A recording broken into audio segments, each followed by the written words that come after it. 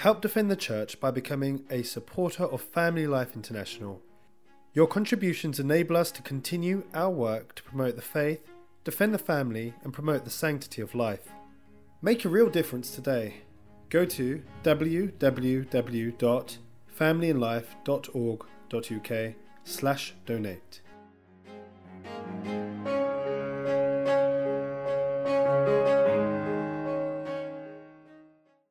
The Lord be with you. A reading from the Holy Gospel according to Mark.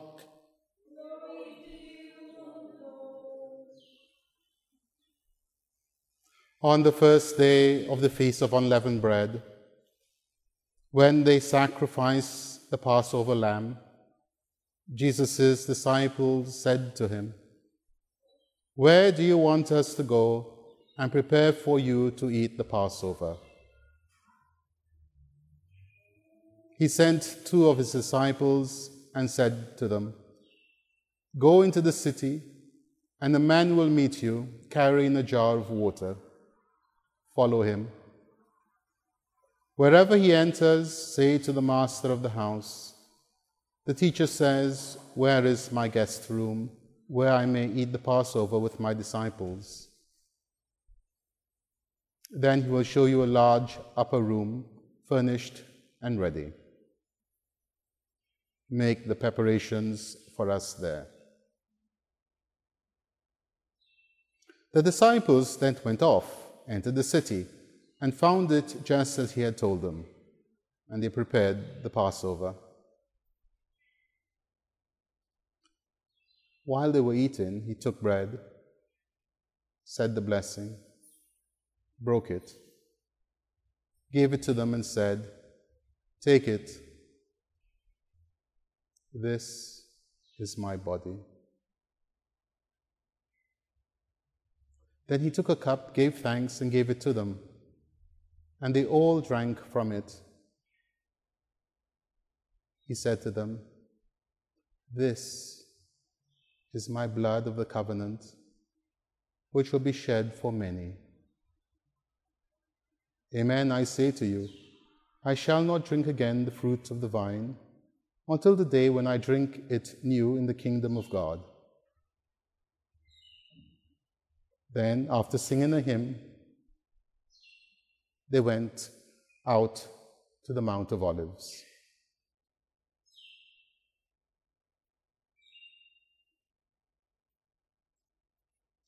The Gospel of the Lord. Praise to you, Lord Jesus Christ.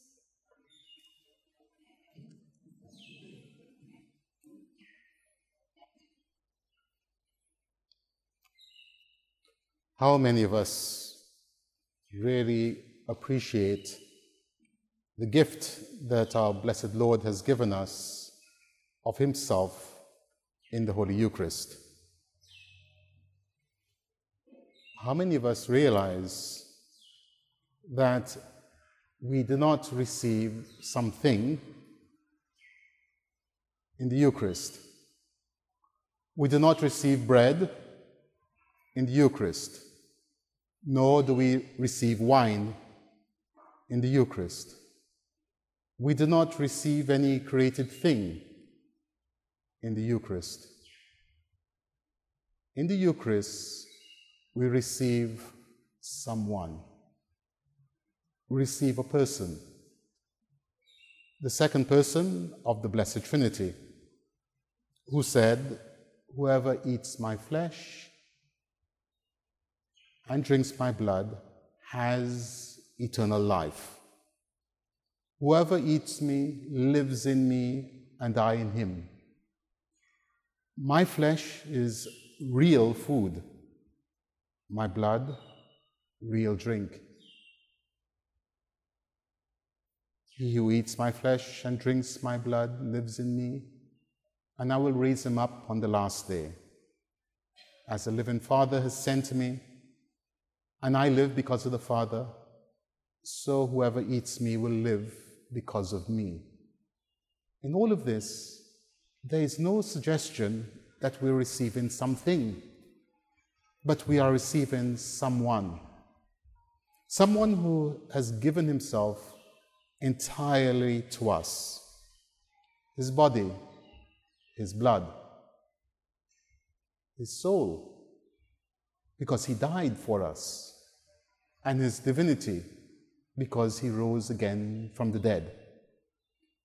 And what he promises us is not biological life. We have that already.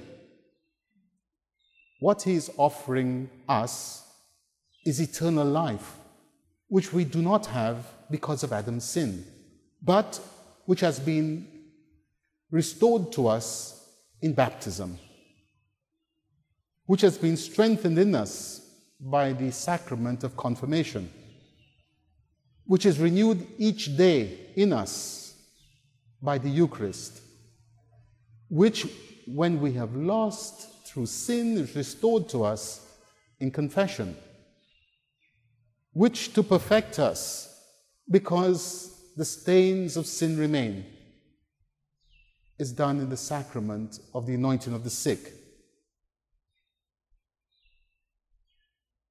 which we have given to us because of the sacrament of orders.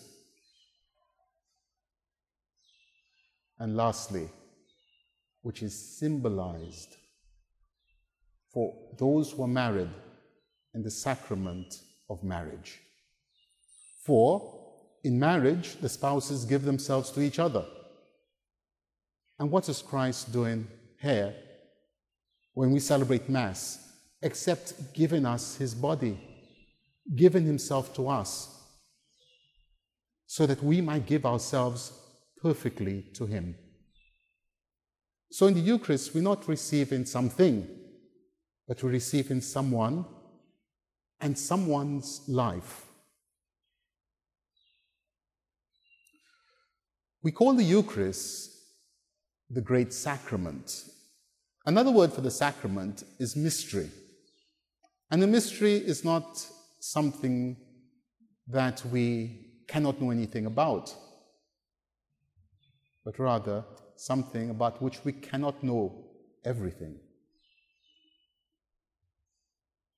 It is not something we cannot know anything about, but something about which we cannot know everything.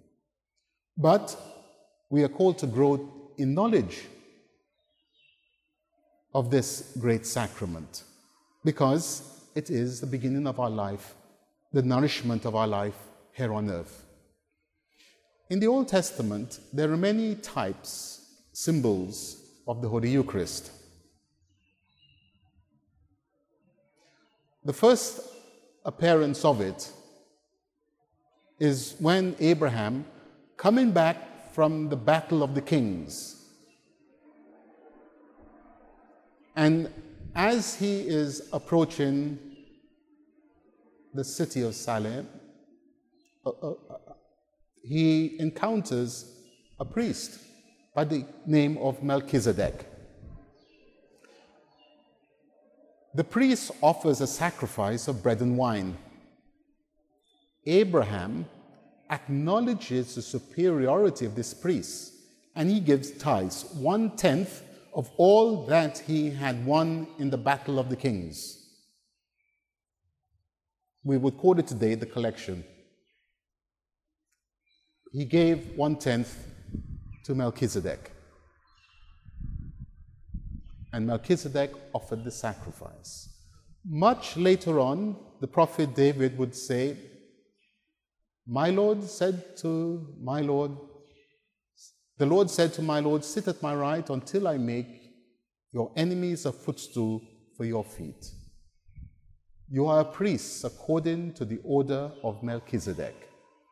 In the letter to the Hebrews, it's explained that the priesthood of Aaron is inferior to that of Melchizedek, and goes on to actually say that Melchizedek's priesthood is an everlasting priesthood, and it belongs to Christ. So this is the first reference, indirect, to the Holy Eucharist. The second becomes more explicit because it is the Passover lamb. John the Baptist would say, "Behold the Lamb of God." And Israel had been looking for the lamb. From when? From the very beginning. Abraham, with his son Isaac, going to the mountain, Mount Moriah. Abraham with the intention of offering his son as sacrifice, was walking. And Isaac said, "Father, here is the wood and the fire and the knife. Where is the lamb?" Abraham said, "My son, God will provide the lamb." When Abraham is about to offer the sacrifice, he sees the ram caught by its horns in the bush. And the voice, "Abraham, do not harm the boy." And the ram that's caught by its horns is offered instead. That ram caught by the horns was a symbol of Christ, who was crowned with thorns. He would offer his blood. He would be, as John the Baptist said, the Lamb of God. In the Passover, Moses had said that the lamb was killed, its blood placed on the lintels of the doorways, and the flesh to be eaten. So, the blood saves the people of Israel from the destroying angel who would pass over Egypt. The flesh would sustain them in their journey out of Egypt. So also the blood of Christ saves us from our sins. It washes away our sins. "This is my blood of the new covenant, shed for the forgiveness of sins." His flesh given to us as food, which we receive in Holy Communion. And of course, there is the manna, which fell from heaven and sustained the people of Israel in the wilderness for 40 years. It fell every day except on the Sabbath. How many people left Egypt?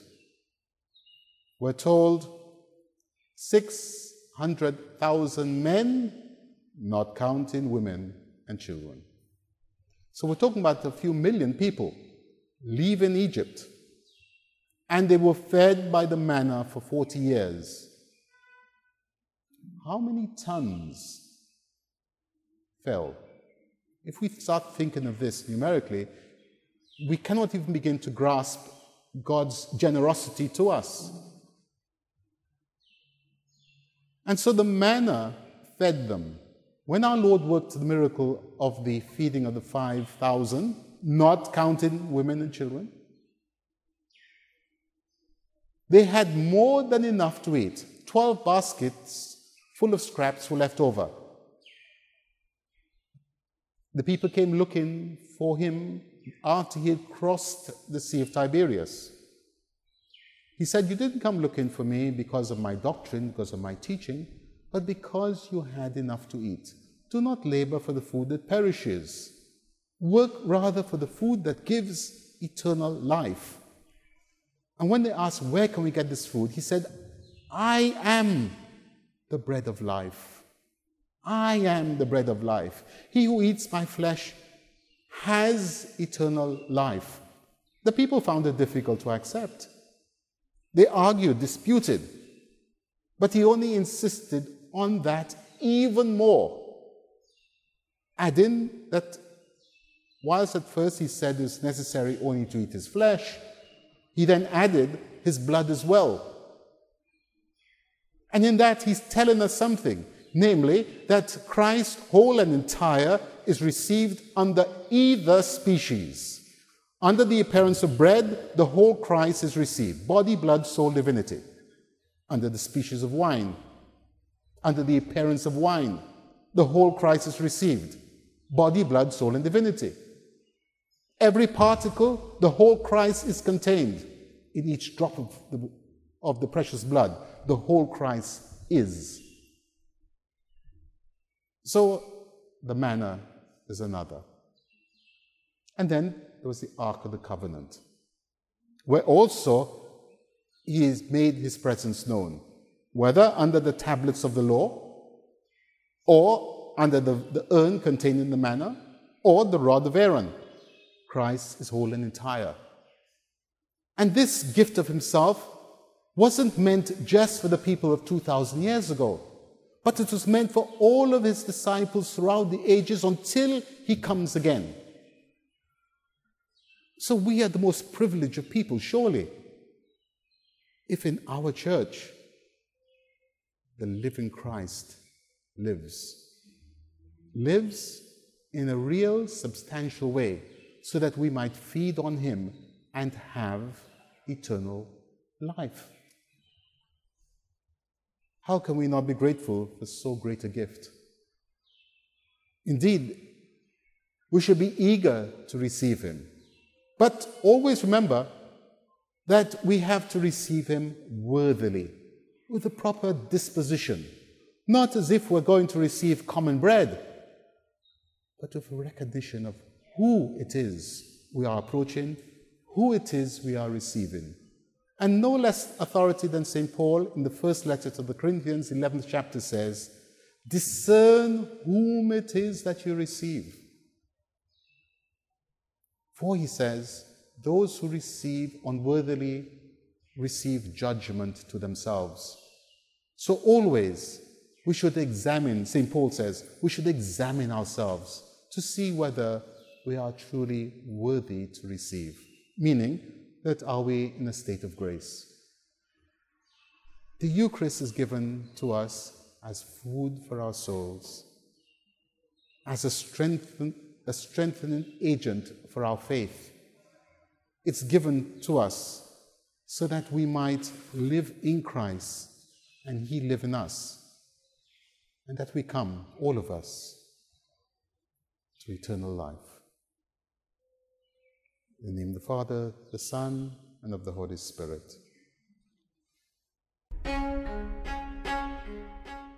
This MP3 recording has been made available by Family Life International. Help us to make many more available in order to promote our Catholic faith. Go to www.familyandlife.org.uk and donate today.